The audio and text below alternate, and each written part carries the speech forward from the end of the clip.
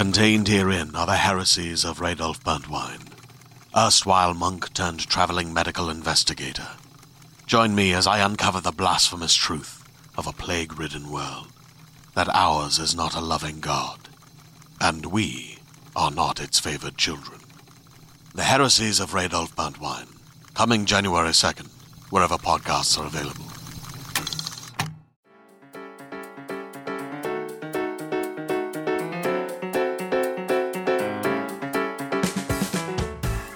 I'm so excited I got to get Sandy Marks for this episode. If you're listening, you have just tuned into Awkward Sex in the City with your host, Natalie Wall. Sandy Marks is fucking amazing. She has lived a life and just such a cool and inspiring person to be around and watch perform and get to talk to. And I'm so glad I finally got to get her on the podcast. And she even has a fucking documentary coming out about her life called The Fabulist, which is going through basically the circuit right now, the festival circuit.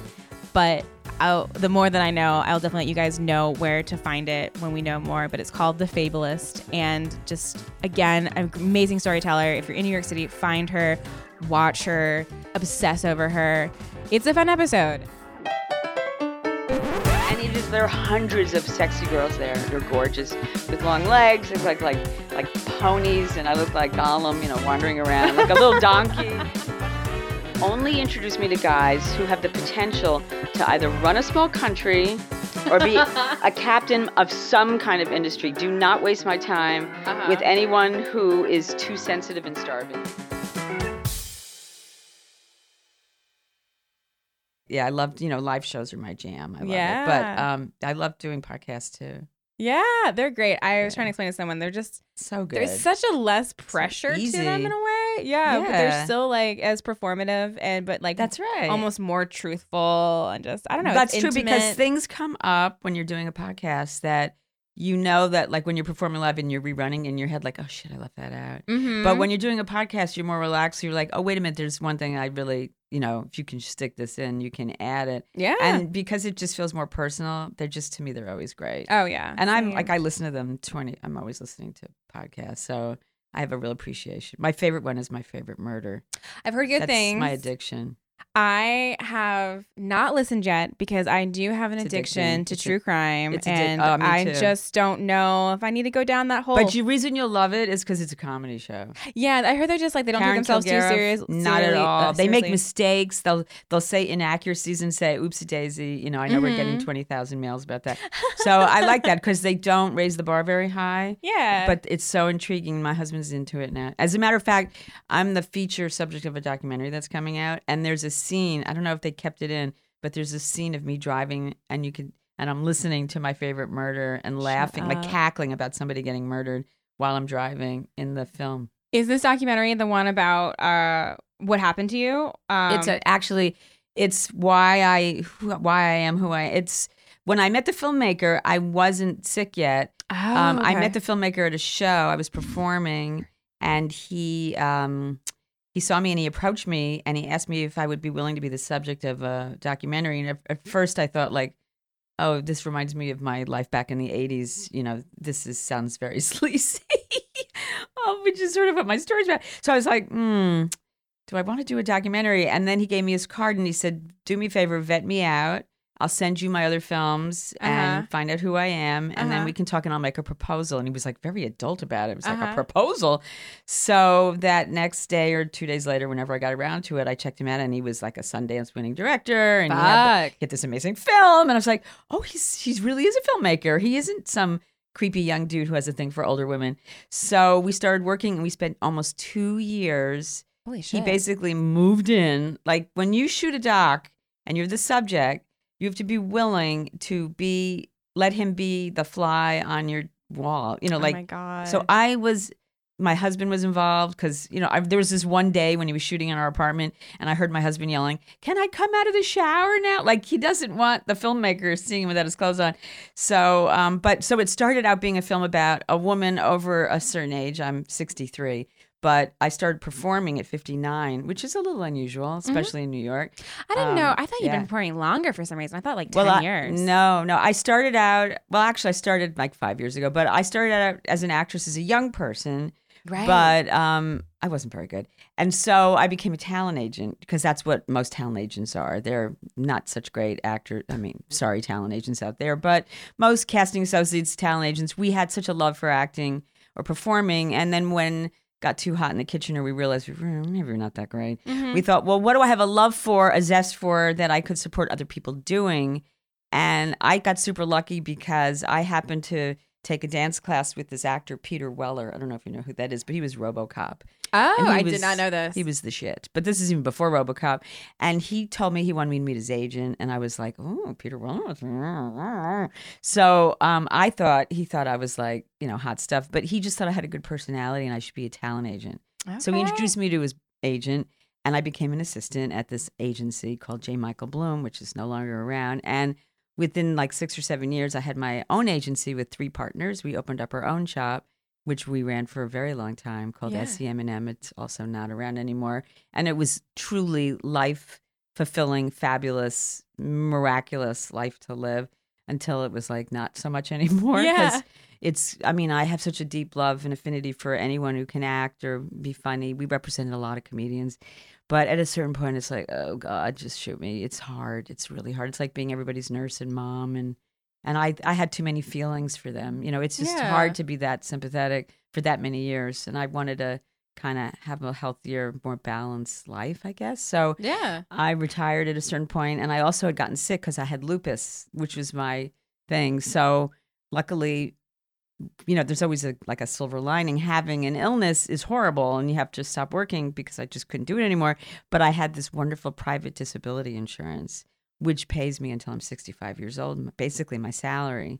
Wow. So I was able to be home and not freak out that I had no money. Yeah. Because I wasn't really qualified to go back into that workforce because I kind of aged out and I wasn't feeling so well. But I was able to have other endeavors. And one of them was always being a creative writer and wanting to get back to my real lust, which was to be an actress. And I really wanted to be a comedian when I was young, but I was such a pussy. I didn't have the balls to do it. There's no way. But it's also, I would assume, way harder back then too, because it's way more female friendly now. Absolutely. It's still, there's obviously still we had role models, we had Carol Siskin and we had Rita Rudner, and obviously Joan Rivers, and there's some wonderful comedians, as we had the extra N's and E's. But honestly, it was a man's world. I used to make fun of myself, which is applicable to the show, because I called myself a chuckle fucker. Do you know what that is? No. Okay, so a chuckle fucker is a young girl who might have mild or no talent, but likes to laugh at other people's jokes and have sex with comedians. So I was a serial dater. I would date whoever I thought was mildly talented. So I went through a string of comedians and I'd hang out at the bar at the Improv or Catch a Rising Star, and I would listen to all their stupid stories they tell over, the same fucked up stories over. And comedians, I don't know, I don't think it's so much now anymore. The competition is fiercer since there's so much, there's alternative comedy and all kinds of comedy. So you got to be really on your game. But back then you had your one strong set, I don't know, 6 or 7 minutes. That was okay. And they were all talking about getting their set ready for doing, originally Carson, I'm that old, but then, also Letterman or whomever, because someone's going to come and see them at the Catch. They got to have that strong 5 or 6 minutes. But if I had to date these guys, I had to hear that same fucked up set, every night. And they would do what they called, I guess, it's that hockey term where you do 3 shows a night. So a hat trick, right? Yeah. So, and they'd be like, "Oh, I got my hat trick." So you jump in the cab with them. Before Uber, you're jumping in the cab and you're running from, Chelsea to Upper East Side or downtown the West Side. So they could do the same fakakta 5-minute set that was never that funny. But, different audiences. These were all tourists and dates from Long Island. They'd come in and, the waitresses, you could see their disdain. It was when you go often enough to these clubs and you watch the waiters and waitresses who were mostly other performers or actors or highly intelligent people that do not belong, like dealing with these slobs that came in from Manhasset to see comedy, you could see that look on their face, like they want to just poison these people. Oh my because God. but they also have to hear the same fucked up 5 minutes also over, and every once in a while, like I'm old enough, I watched like Andy Kaufman do a set. I watched these people do their sets. So every once in a while you'd be like, holy shit, this is genius. But generally speaking, the guys I was stupping, they were just sort of okay. I wasn't a high class whore. I was just sort of a medium one. So, but that's what it was like. So anyway, but that said, it was a man's world, and I was never going to be Carol Leifer. I wasn't a good enough writer. I wasn't brilliant enough. So at some point, you have to be smart enough to be really self-evolved enough to know, what? No, it's probably other ways for me to make a living. Because I also like money. I'm not embarrassed to like money. I didn't want to be broke my whole life. Yeah, money is beautiful. Money's As a broke comedian, I would love more. Yeah, I money would is love more. money is something that nobody should be embarrassed about wanting. Yeah. And money is important. It buys you good shit. Yeah. Like a house or an apartment or a rental and it gave me the ability to divorce my first husband. If I didn't have a lot of money, I couldn't have done that. Because he was a good guy. We didn't get along. We couldn't stay married. But if I were one of those women who didn't have a job and was just home raising my kids, I don't know what I would have done. You'd have been stuck. And I remember because you talked about your first husband on the show that the Awkward Sex show that you did. And I remember, wasn't he like also, and we can totally cut this out, he like wasn't nice to you when it came to like sex, I feel like. Yeah, he was not. Yeah. And that's like, to be stuck in something like that would just be like, well, he had horrible. this thing, I think I might have done it live on the show, which is hard to illustrate on a podcast, but he did this thing where if I went to kiss him, he put up his fingers to like sort of simulate lips, like don't kiss my face, kiss my hand instead. It's like, that is so gross. It's like, what does that mean? Yeah, what does that mean? I mean, it wasn't like I was sticking my tongue down his throat in the middle of the gap. It's like, what? But I think it maybe was his waspy, very straight background and no PDA or whatever.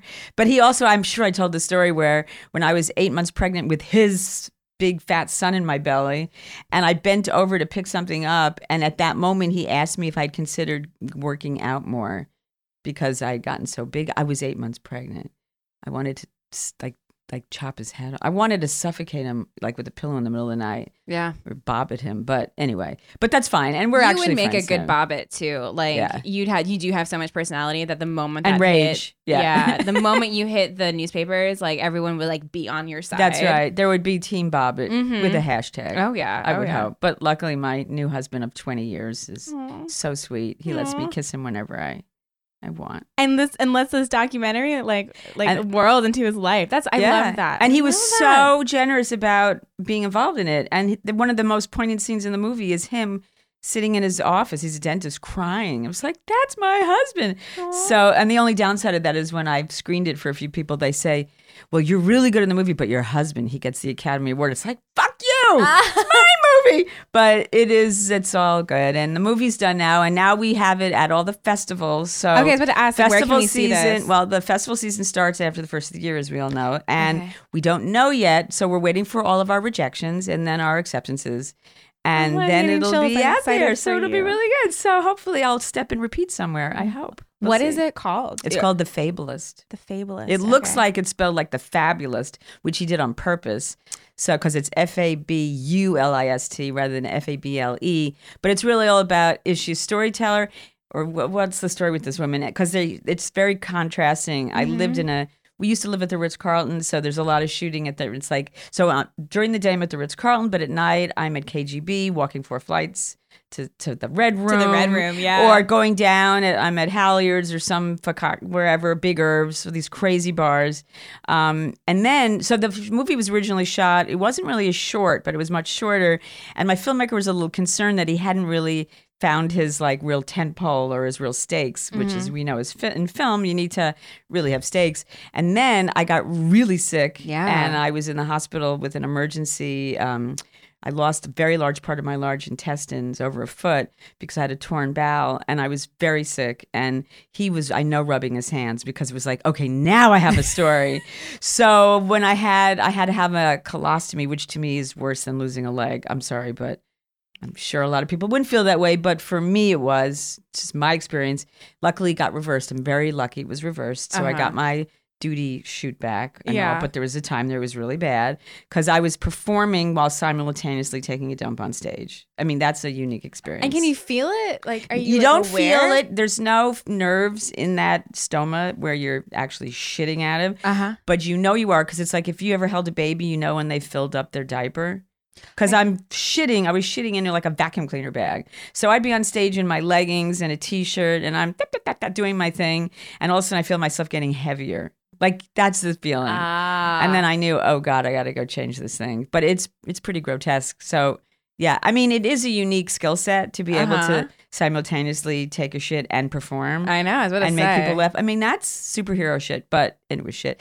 But I was very happy to have that reversed. And the director filmed the whole aftermath. He was at the hospital like 12 hours after the surgery.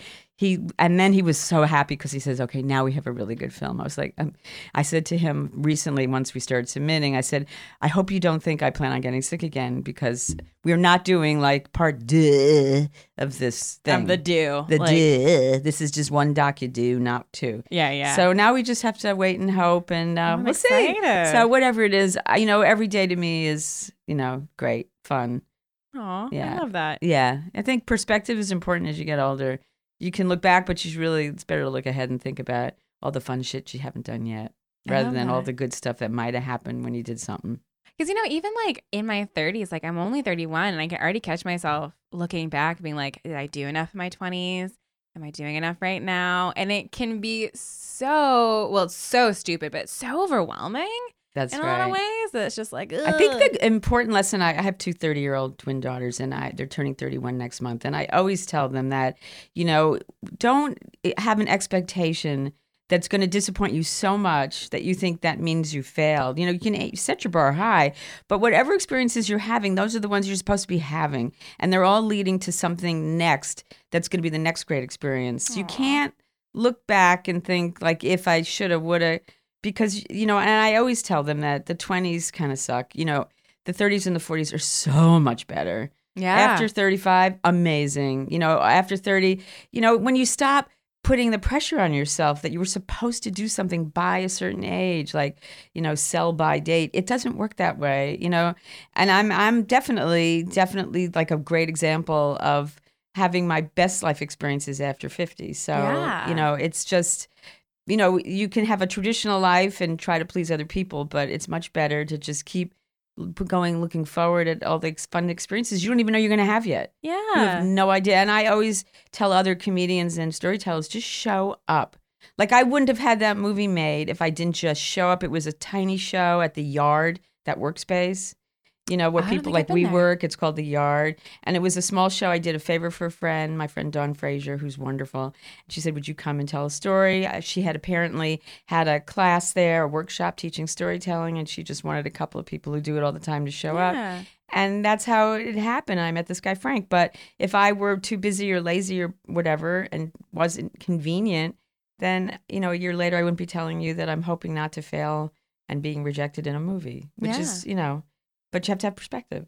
I love it. Perspective. Yep. I know you have a really good story. Yeah. Are you ready? Yes. Okay, cool. Yes. I love it. I hope your audience doesn't really hate me. Oh my God. No. Believe me. Oh my God. They're going to love you. All right. So first of all, your audience already is aware I'm older. Older-ish. Yeah, I'm from a different generation. I don't know. It's New York. So, I feel like there's no age in New York. Yeah. And I've always been a New Yorker. So when I was in my, early 20s, mid 20s, if you went to a party back then and if a dude, and he could be gross, he could be like 90 years old. And if he said to you, you really look fuckable. Okay. That was a very popular expression. This wasn't an insult back then. Okay. Wow. Like we weren't like thinking, oh, that's disgusting. Get away from. No, we were like, oh, thank you.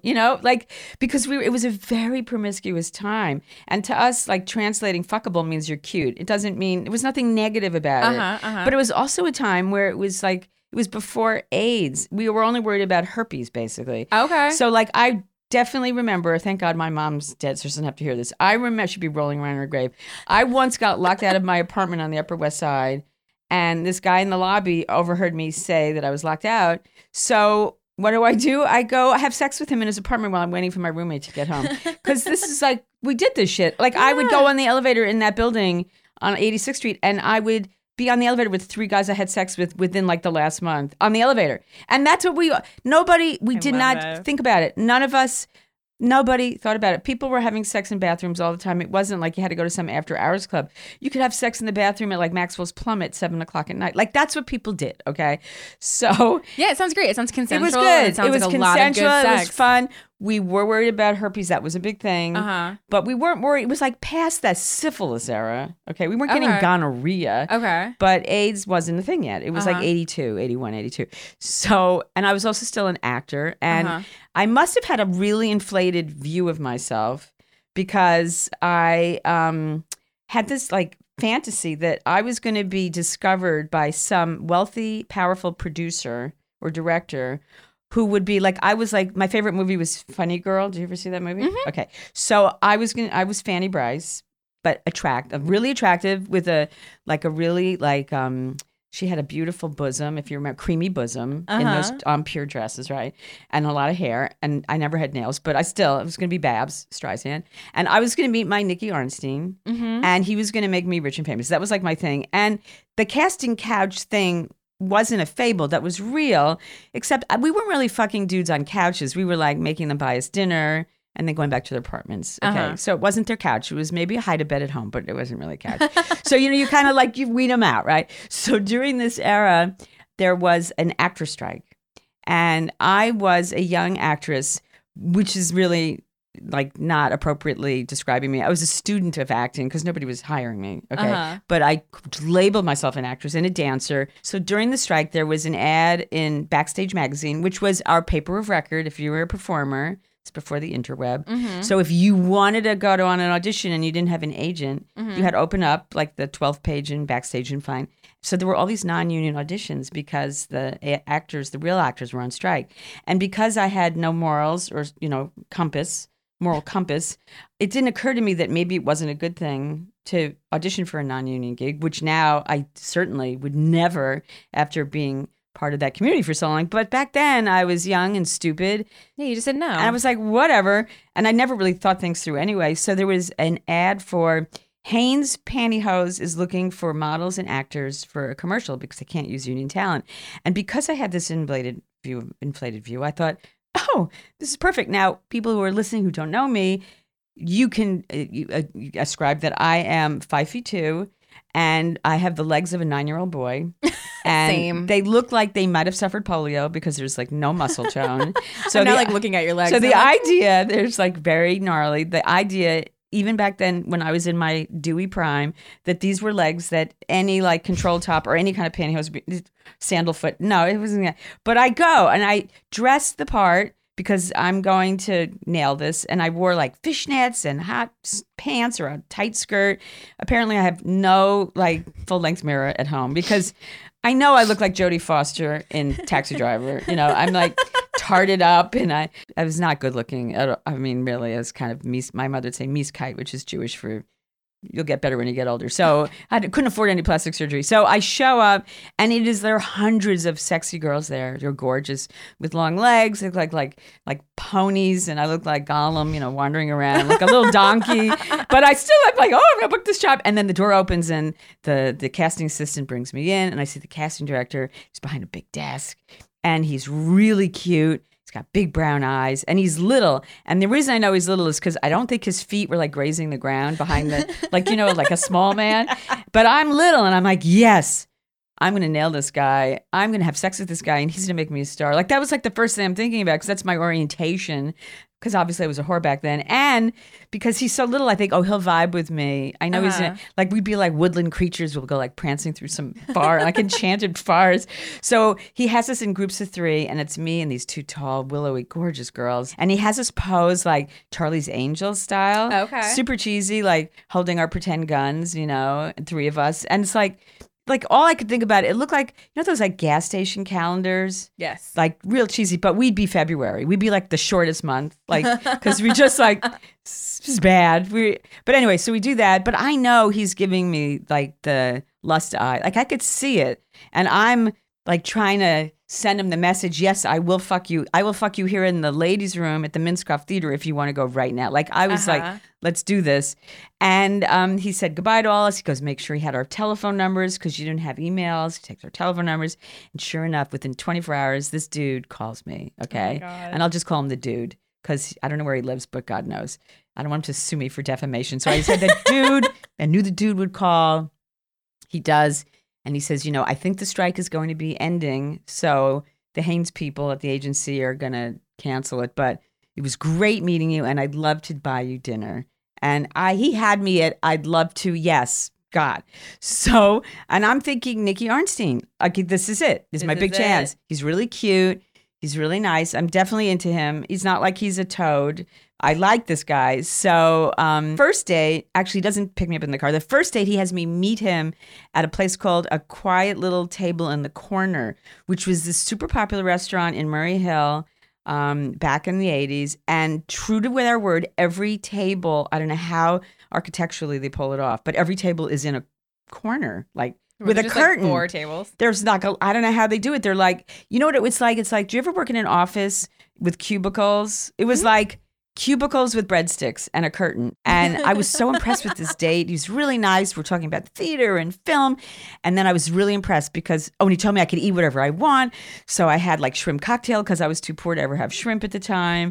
And I wasn't getting invited to anybody's wedding. So it was like the shrimp cocktail. And I was drinking Black Russians because that was a popular drink. Oh, what's in a Black Russian? Yeah, it's vodka and Kahlua. Super classy over ice cubes, really gross. And then I had chicken Kiev. Have you ever had that? I have heard of it. If you want to talk about a classy meal with a rich dude, it's chicken, and when you cut it open, it's like Starburst candy, and the butter pops out from the inside. Oh, yes. It's like having a coronary with the Black Russian and the thing. And then he pays, and I'm like, this is it. I'm going to be famous. He pays. He pulls out a money clip. Did you ever know a man with a money clip? I have never known a man with a money clip. It's like the same guy who wears like a bracelet, okay? And he pays in cash, which I thought he must be really rich. He's paying in cash. Yeah. Even though they were all like $5 bills. I don't remember, but it was like, I'm in, this guy. And I was so surprised that he didn't expect me to have sex with him that night because I was used to having sex if I was locked out of my apartment or if somebody needed to borrow a screwdriver, whatever, all those comedians in the clubs. And I thought, well, that's odd, but I guess he must really like me and respects me, which was unusual. But I thought, this is great. He doesn't know me to not. So we go out a couple more times and we're still not doing it until finally, I think it must have been the third or the fourth date. He says, okay, we're going to have an adventure. Pack your toothbrush. Now, back in the 80s, pack your toothbrush was what anyone said if you're going to sleep over, which I find charming because I'm now married to a dentist. So now I think that's adorable. Don't bring your your condoms. Don't bring or sponge. Wasn't a sponge one? I once had one of those stuck. I have heard that happening a lot. It happened a lot. I also, again, I'm glad my mother's not around to hear this. I once got pregnant with a sponge. Oh, no. Yeah, and I had visions. I didn't have that baby, but I had visions of like a baby coming out with like a little sponge hat. Yeah.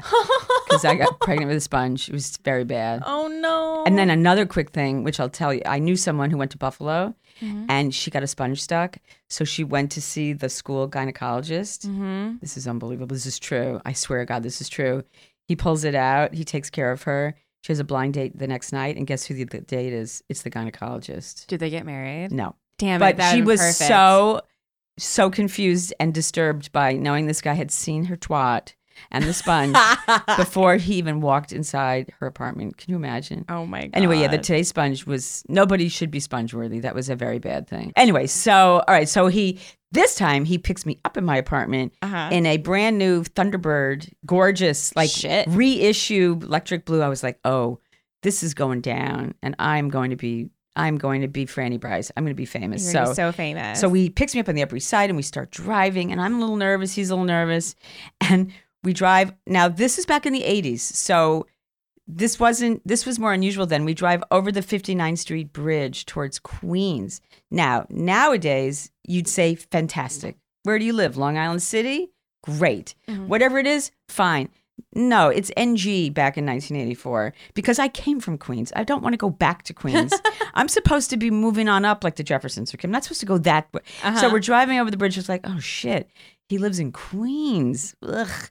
And we keep driving and driving. And then we're driving so far. I'm thinking, well, what if he's a serial killer? What if he's like driving to Kennedy Airport, like, and there's luggage in the back and he's going to chop me up and put me in a bag and throw me in some landfill? And I'm getting really nervous. And we finally pull off in Kew Gardens, which is where he lives, which isn't that bad. And I'm like adjusting my lipstick, and I notice when I pull the flap down that it's an Avis rent-a-car. So I'm starting to get a little confused. It's like, so I ask him, I go, oh, he rented this car? He goes, oh yeah, my car's in the shop. And I'm like, this sounds a little bogus. But I still want to be famous, and I still know I'm going to have sex with this guy. So we get out, and I see there's a subway station right in front of his building. I'm like, there's a subway station there. You can't escape if I you can need escape. to. I can get out. We go into this beautiful building. The doorman knows him, so I know he's an upstanding citizen. He must pay his rent, right? Then we go up the elevator, and he's on a high floor, and I'm like, this is not so bad. We open the apartment, and it's beautiful, and it's bright. But there were two older adults in the living room, much older, and they're in bedclothes. And the woman has curlers and slippers on, and they're watching like a game show. And I could see he's shocked. He doesn't expect him to be there. He goes, oh, these are my parents. They must have stopped by or something. And I'm like, oh my God, that's so... I'm thinking, what a nice guy. And his mother gets me confused because she says, if I knew you were coming home, I would have heated up some supper for you and your date. Okay. And I'm like, wait, what? You and your date. What's going on? All of a sudden, it's becoming clear. Something is wrong. Something is wrong. So he grabs me and he brings me into his room. And like before I can even like ingest what's happening, he's opening up the hide-a-bed, like the leather bed, you know. And I'm looking around, and oh yeah, there's trophies like saying like like from Little League saying like good sportsmanship, and he's got Pippin posters and Davy Jones, and you know it's obvious this is his childhood bedroom. Oh my God! It is obvious that this 30-year-old man who has like a full beard and runs casting sessions lives in his house his apartment that he was raised in with his parents in the next room watching Wheel of Fortune. And I'm in his childhood bedroom. Meanwhile, he's putting on his favorite music, which was probably Barry Manilow. I'm not sure, but I think it was. It's like, you know, at the Copa, you know, it's like sex music. And he's starting to get undressed. You know, we've already had dinner, and I'm like, wait, like, I don't know what to do. And I'm looking around, and I'm like, holy shit. And I hear... This is so funny. I know this isn't going to go down. I can't because I hear his mother in the other room. Everything's covered in plastic slipcovers. And I hear her shifting around. So like, you know, the sound of an ass on a slipcover that's plastic. It's and I'm very like, distinct. I cannot fuck someone while his mother is shifting, watching Wheel of Fortune on slipcovers in the other room. So I just like pop up. I had started unbuttoning my shirt, and then all of a sudden I started coming together, and it was clear what this guy was. He was a complete fraud. That audition wasn't real. He made up the whole thing to meet women. And I found this out because what happened was, okay, so not to, you know, bury the lead, but what happened was I tell him, I can't do this. I'm going to go home. I'm going to take the train. I leave so fast. I don't give him a chance to like stop me. I'm so polite because I'm still a nice Jewish girl somewhere down there deep inside, even though I'm a bit of a whore. So I yell, nice to meet you to the parents. And I start putting it together. So he obviously is a fraud. He sets up this fake bogus audition. He runs, anyone could, they don't vet out the ads in Backstage Magazine. Yeah. So he's some creepy dude who set this thing up to meet girls, obviously. Everything he said was a lie. I don't know what kind of swindle story.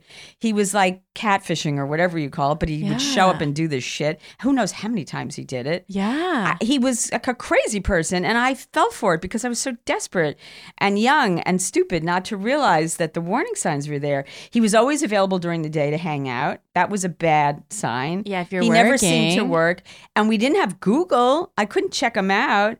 This was before dating sites. Like if you wanted to meet a guy, if your friend didn't set you up, you had to go to a bar to meet them or find him at a college party or something. Yeah. Or somebody's wedding. But you weren't, that's why we were all screwing around, because you were meeting guys once you had the third drink at a bar. You weren't meeting them the way that you can vet them out now. There was no vetting process, which is really was a good lesson, which I think informed me to become a talent agent, because there was like a certain empowerment about realizing that I could rely on lying scumbags, you know, to not get what I want, or I can rely on myself and I can be my own personal scumbag if I choose to and do what I choose to do. But any success I build, I can just pat myself on the back, not somebody who had a casting bed or a good dinner at Maxwell's Plum. So it was a good lesson. So you brought up a really good point, though, that has never been brought up because most of the people that have done the podcast so far only know online dating. That's right. And so after your divorce, did you do any online dating? No, because first of all, I was too tired and cranky because I had 3 kids under the age of 8. Oh, damn. Okay. And I was running, this business full time. But what I did do was I told my friends very specifically, because apparently I still had a lot of self-esteem. I said, only introduce me to guys who have the potential to either run a small country or be a captain of some kind of industry. Do not waste my time with anyone who is too sensitive and starving, because I have 3 little kids and I drive a station wagon. And the reality is I live in the suburbs and they have to be into a woman of a certain, I was already over 40. And I wasn't playing around. And plus, I wasn't going to have like a revolving door of men meet my kids or anything. Of course. Because I was no longer in whore mode. I was now mom, businesswoman mode. So I did date a lot, because I got to tell you, and it's very reassuring to the women out there who are listening to this, if you're over 40 or 45 or 50 even, and you are intelligent and have a sense of humor and maybe have like nice, job or whatever. You don't have to have a good job, but just have a good sense of humor and know who you are. You have self-confidence. It was raining men. I dated a lot of nice guys. And you have to have a really positive attitude.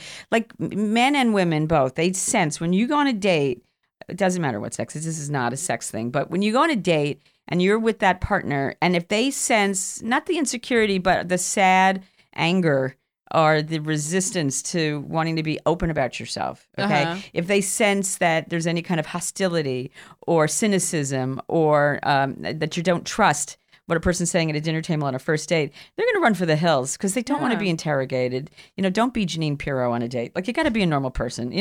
Don't go in there like guns blazing like, well, why didn't your marriage work out? It's not that. It's like, we're 2 nice people. Let's meet each other. Let's find out who we are. And go from there. And I really do have a lot of empathy for my friends now who are single. And I have a lot of single friends because they try the online. They are on a lot of those websites. Yeah. And it is very difficult. Dudes say they're a certain age and they're not. They lie as much as women do.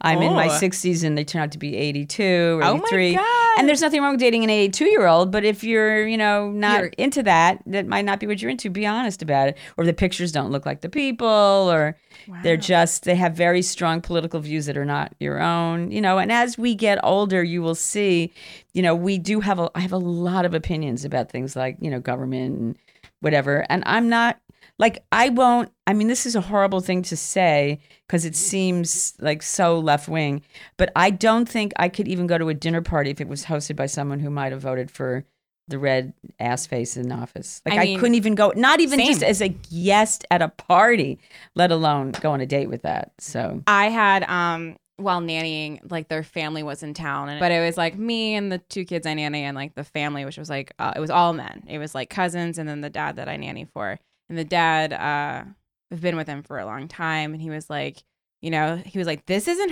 her main gig. Like, she does this as a favor for us. She's a comedian.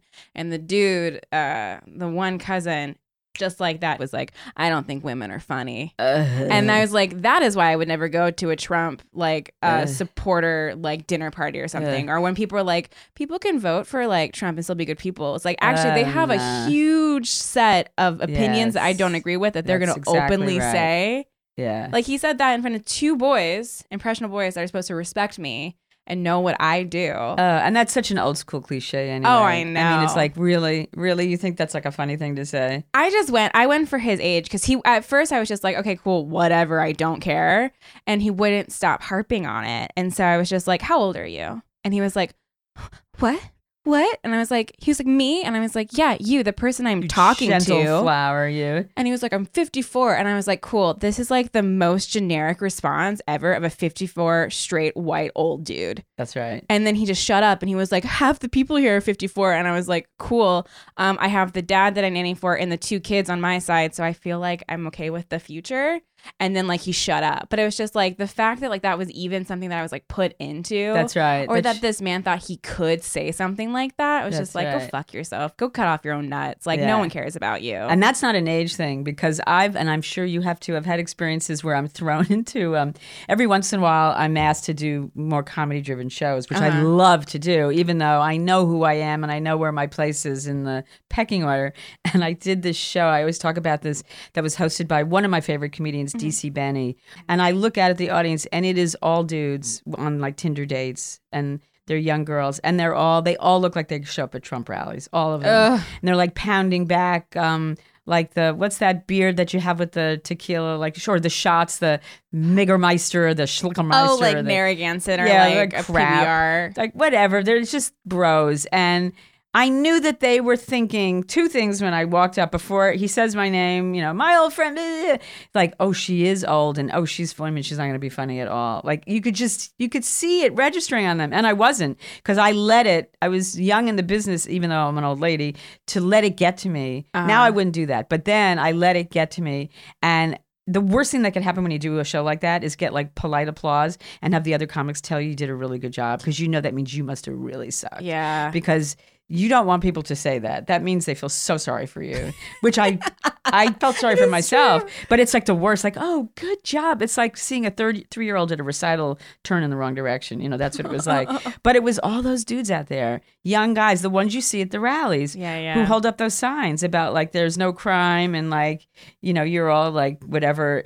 Crazy women whining or snowflaking or whatever, and it drives me crazy. So I have very strong opinions now. Back then when I was young, probably not. So if I had to be on those online sites now, no one would ever date me, because I'd be horrendous. I would just be telling everybody what I think about everything, and they don't necessarily want to hear it. And you basically found a different way to vet, because this time you were like, you went through your friends and you were like, they can't do this and they can't do that. So you had someone vetting. Like, I can't even imagine the idea of not having any way, shape, or form to vet them, a person. Yeah. Like you didn't have Facebook. I couldn't look them up. You didn't have Facebook. You didn't have MySpace, like the precursor to Facebook. Right.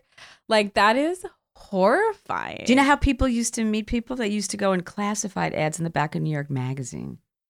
They had a section, personal ads. You open up the back page, and it was straight white male looking for blah, blah, blah, blah. And they do that, I'm sure, on Craigslist too. It was like, that's where people would meet people that would probably murder them. I don't know. But that was how people would do it if they were in a new town, or if they were, some sleazy person who was just trying to get a hookup or whatever, and then because unfortunately of the AIDS crisis, things really did change so quickly. Because then nobody was having sex with anybody, especially the first few years when we didn't really know how the transmission could really occur. So people then became so much, really different. Yeah, there was so much misinformation with correct. The AIDS crisis. And then like, I don't know how your thoughts on Reagan, but I feel like he swept a lot of stuff under the rug and made it worse. He made it much worse. And ignored a lot of people that really needed help. Yeah. So of course, and he had a gay son. It's like, are you fucking kidding me? Yeah. He had a gay son. He was so patrician in his views. He caused probably hundreds of thousands of deaths that were not necessary. Oh, that is horrifying. Because they were doing, that's why organizations like ACT UP had to get so involved. And like one of my partners was like part of like the Pink Panther pussy mob. Like he was like, they would go out. It was almost like Guardians Angels, and they'd go out with their pink triangle costumes or whatever. And because there was nobody protecting them, and God's love we deliver. All these organizations had to be formed because no one in the government was helping. And when I first visited friends, when they got sick, I was told that they had gay pneumonia, and we would show up at St. Vincent's, and they would robe us from head to toe in sterile gowns, masks, gloves to go in and say hi to a friend because they didn't know how it was transmitted. Oh my God. So these people, can you imagine being a patient and being really sick, thinking of pneumonia, not really sure, and having your friends come to visit you and they can't stand close and they're wearing a mask and gloves. And like you think I must have like leprosy or something. Like you don't know what's going on. It took a while before they realized that they weren't contagious, that we could actually go. My husband, I'm so proud of this. He's one of the first New York dentists who treated AIDS patients. Oh my God. Because dentists didn't want to treat them. They were afraid they'd stick their finger through the glove because they do all that oral surgery. And he's also the kind of dentist who makes house calls to the elderly.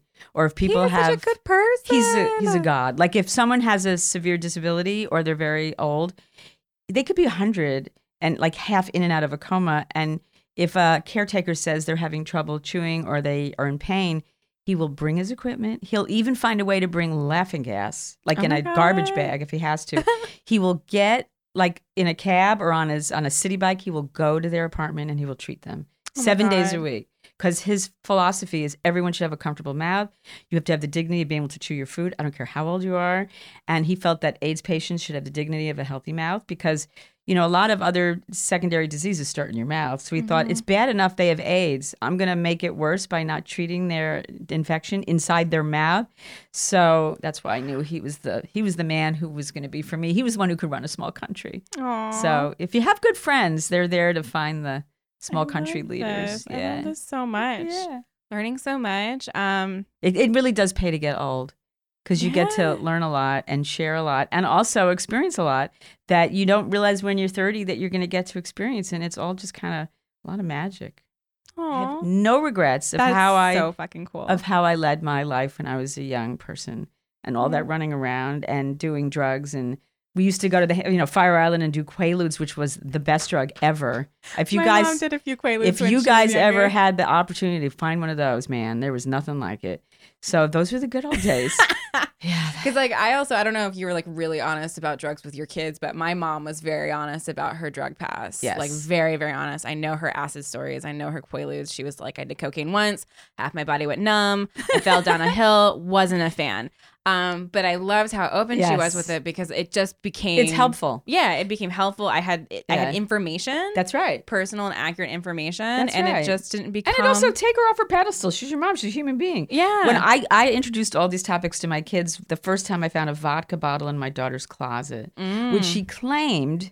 She thought I was an idiot. That she liked it was like one of those Absolute bottles that she wanted as a vase. She found it at her friend's house. I was like, are you fucking kidding me? I said, do you know who your mother is? And I remember laying it all out and saying, tried lots of drugs, smoked a lot of pot, still do. They knew I did. I said, I drank all the time. I smoked cigarettes when I was like 12 in the back of a movie theater. I mean, this is what we did. We were like, like the Lost Boys, hanging out in some alley doing whatever. I said, and I'm happy to report that I'm here and healthy to talk about it. I said, but you might not be as lucky. So you got to be really careful. Things aren't, necessarily... you do have to watch your drinks. You could get roofied. I didn't know. Like I said, drinking in moderation. Don't drive. Always call a cab. Never leave a friend alone at a bar. Like all the things that we grew up with. I said, I've been left behind at a bar. Never do that to your friends. I don't care how much you hate that girl. You get her home. Like all that shit. So my kids respected the fact that I was honest with them. So they'll make their own choices. And believe me, there was like, I had to bail one out once at jail for chalking a license or something. She had like a fake ID. Oh, shit. And my son got arrested for having pot in his pocket on his way up to Syracuse. Like, I don't care. Yeah. Like, I just got lucky I never got caught, you know? Yeah. That's all. I just never got caught. Because back then, I guess they weren't looking to make so much money in the local police departments. But it's very important to be honest with your kids. I mean, why hold yourself up to a different moral standard? We're just human beings. Experimenting is okay as long as you're in a safe, like my husband and I have this thing where it's very romantic. When we know that we're going to die, like at some point, we want to time it together. Hopefully the kids will already be gone. So when we're really old and we're going to go and the kids aren't really that much, involved in this situation, we want to find mushrooms or whatever drugs will be popular at the time. I don't know what they'll be. I'm hoping it's not for another 10 or 15 years. And then we're going to Thelma and Louise it somewhere, go off somewhere. We'll leave whatever's left behind, like property or money. And the two of us will just hold hands and skip off onto some hallucinogenic, whatever. Together at the same time, because I don't want to have my kids put me in a nursing home and have me facing a wall because no one visited and they have to pay for it. Yeah. I mean, it's not fun to burden your children. We're just human beings. Let's all have a good time. And I had my grandmother passed away. She was 91 this summer, and we had a terrible, terrible relationship. My mom had a terrible relationship with her to the point that we cut her out of our lives. It's almost will be 4 years because we cut her off Thanksgiving, so it's either 4 or 5 years.